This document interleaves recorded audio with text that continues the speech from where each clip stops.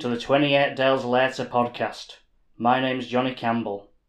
Together with Natalie Wilson and Steve Wharton, plus a few other guest presenters that we've got lined up, we'll be embarking on a journey around the north of England, celebrating its landscape, nature and heritage.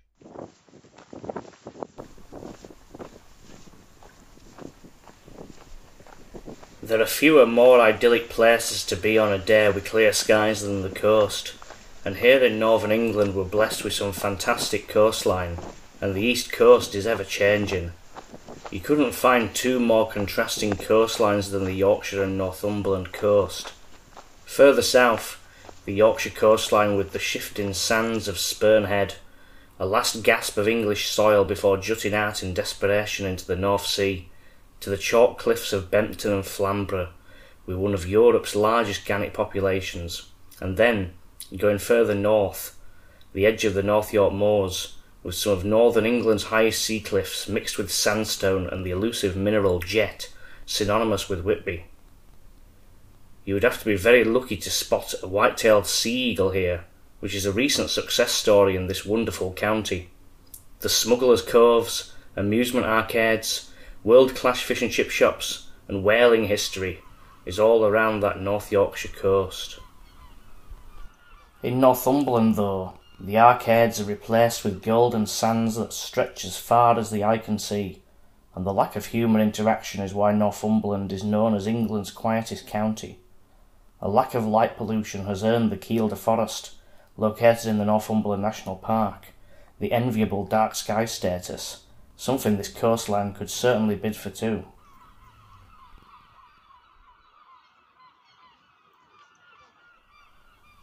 Hamlets and villages are scattered along here, each with their own character, and there's lots to see along the way. I'm taking a popular route from the village of Craster to Low Newton by the sea. It's a short linear route which takes in one of Northumberland's famous castles, 14th century Dunstamborough, and I'll be looking at fortifications of a more recent century, the pillboxes built on this coastline in World War II with the threat of Nazi invasion. It's not hard to come to Craster when the smokery is in use.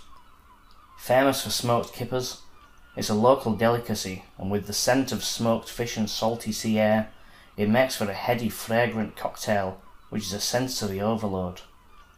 I can see Dunstamborough in the distance, just past these old fishermen's cottages that hug the harbour.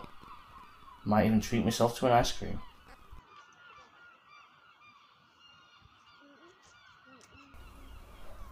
Dunstamborough Castle could do with a bit of a facelift, but so would you if you've been around for as long as this has.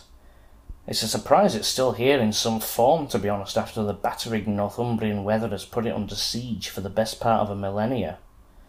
Built in the 14th century by Thomas, Earl of Lancaster, the wealthiest nobleman in England who was later executed in his role in the Barons' Rebellion against Edward II.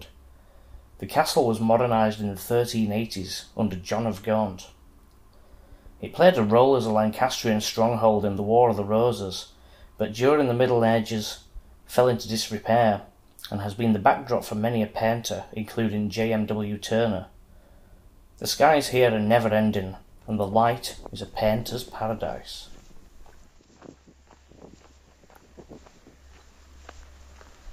One of the things I love about Northumberland is its history.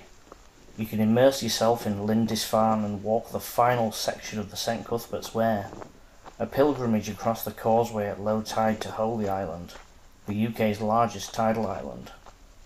The countless castles that are strewn across the county are rightfully popular, and even the ancient stone circles and carvings that are hidden amongst the rolling hills inland, or border Reaver history, with fortified farmhouses nestled in the hills and whisky stills, form part of Northumberland's rich history.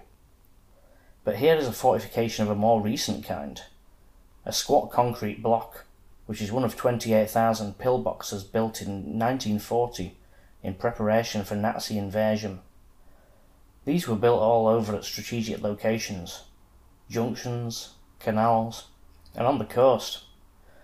With the passage of time, there's estimated to be fewer than 6,000 of these pieces of recent history left, and I think it'd be a shame to let these fall by the wayside. They're as much part of our history as the grand castles many flock to see. Many of these are overgrown in woods, left to ruin, but this is a bit more prominent, and you could easily walk by on this though, and I'm sure many do. There's nothing here to indicate its relevance or purpose. No plaque, notice board, or anything.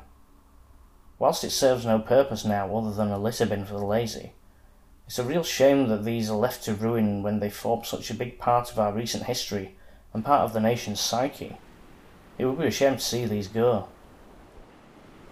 Just a few hundred metres from the pillbox, this beach is one of those rare ones in Britain which are called singing sands. Walk through it, kick it around, and the sand is audible. To hear it sing, the sand has to be the right humidity. Caused by a predisposition by the shape and size of the sand grains and the silica content, when walking and stomping through it makes for a delightful tempo to the North Sea's foreground sounds. A rotting seal carcass is cast aside halfway along this beach, which must have been here a while. If this was further south, some beach authority would have moved it by now, but here in Northumberland it is wild, and thus nature is top dog. Passing by a pub, the Ship Inn, built in the late 1700s, it stands in the corner of a square of whitewashed cottages set around a green, and looks out to sea across the beautiful sandy beach of Newton Haven. And close by, the highest point so far on the walk, is my final destination, to survey the scene and see the majority of what we've been through today. Dunstamborough still in the distance, but now the first glimpse further north. In the distance the Farne Islands, even if I squint or get my binoculars out, stunning Bamburgh Castle peeking through, and maybe if I imagine it, Lindisfarne.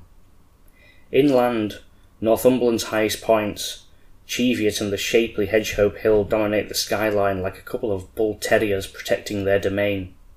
This is true Northumberland, a mystical land between two nations with an identity of its own, alluring, inspiring, and uniquely northern.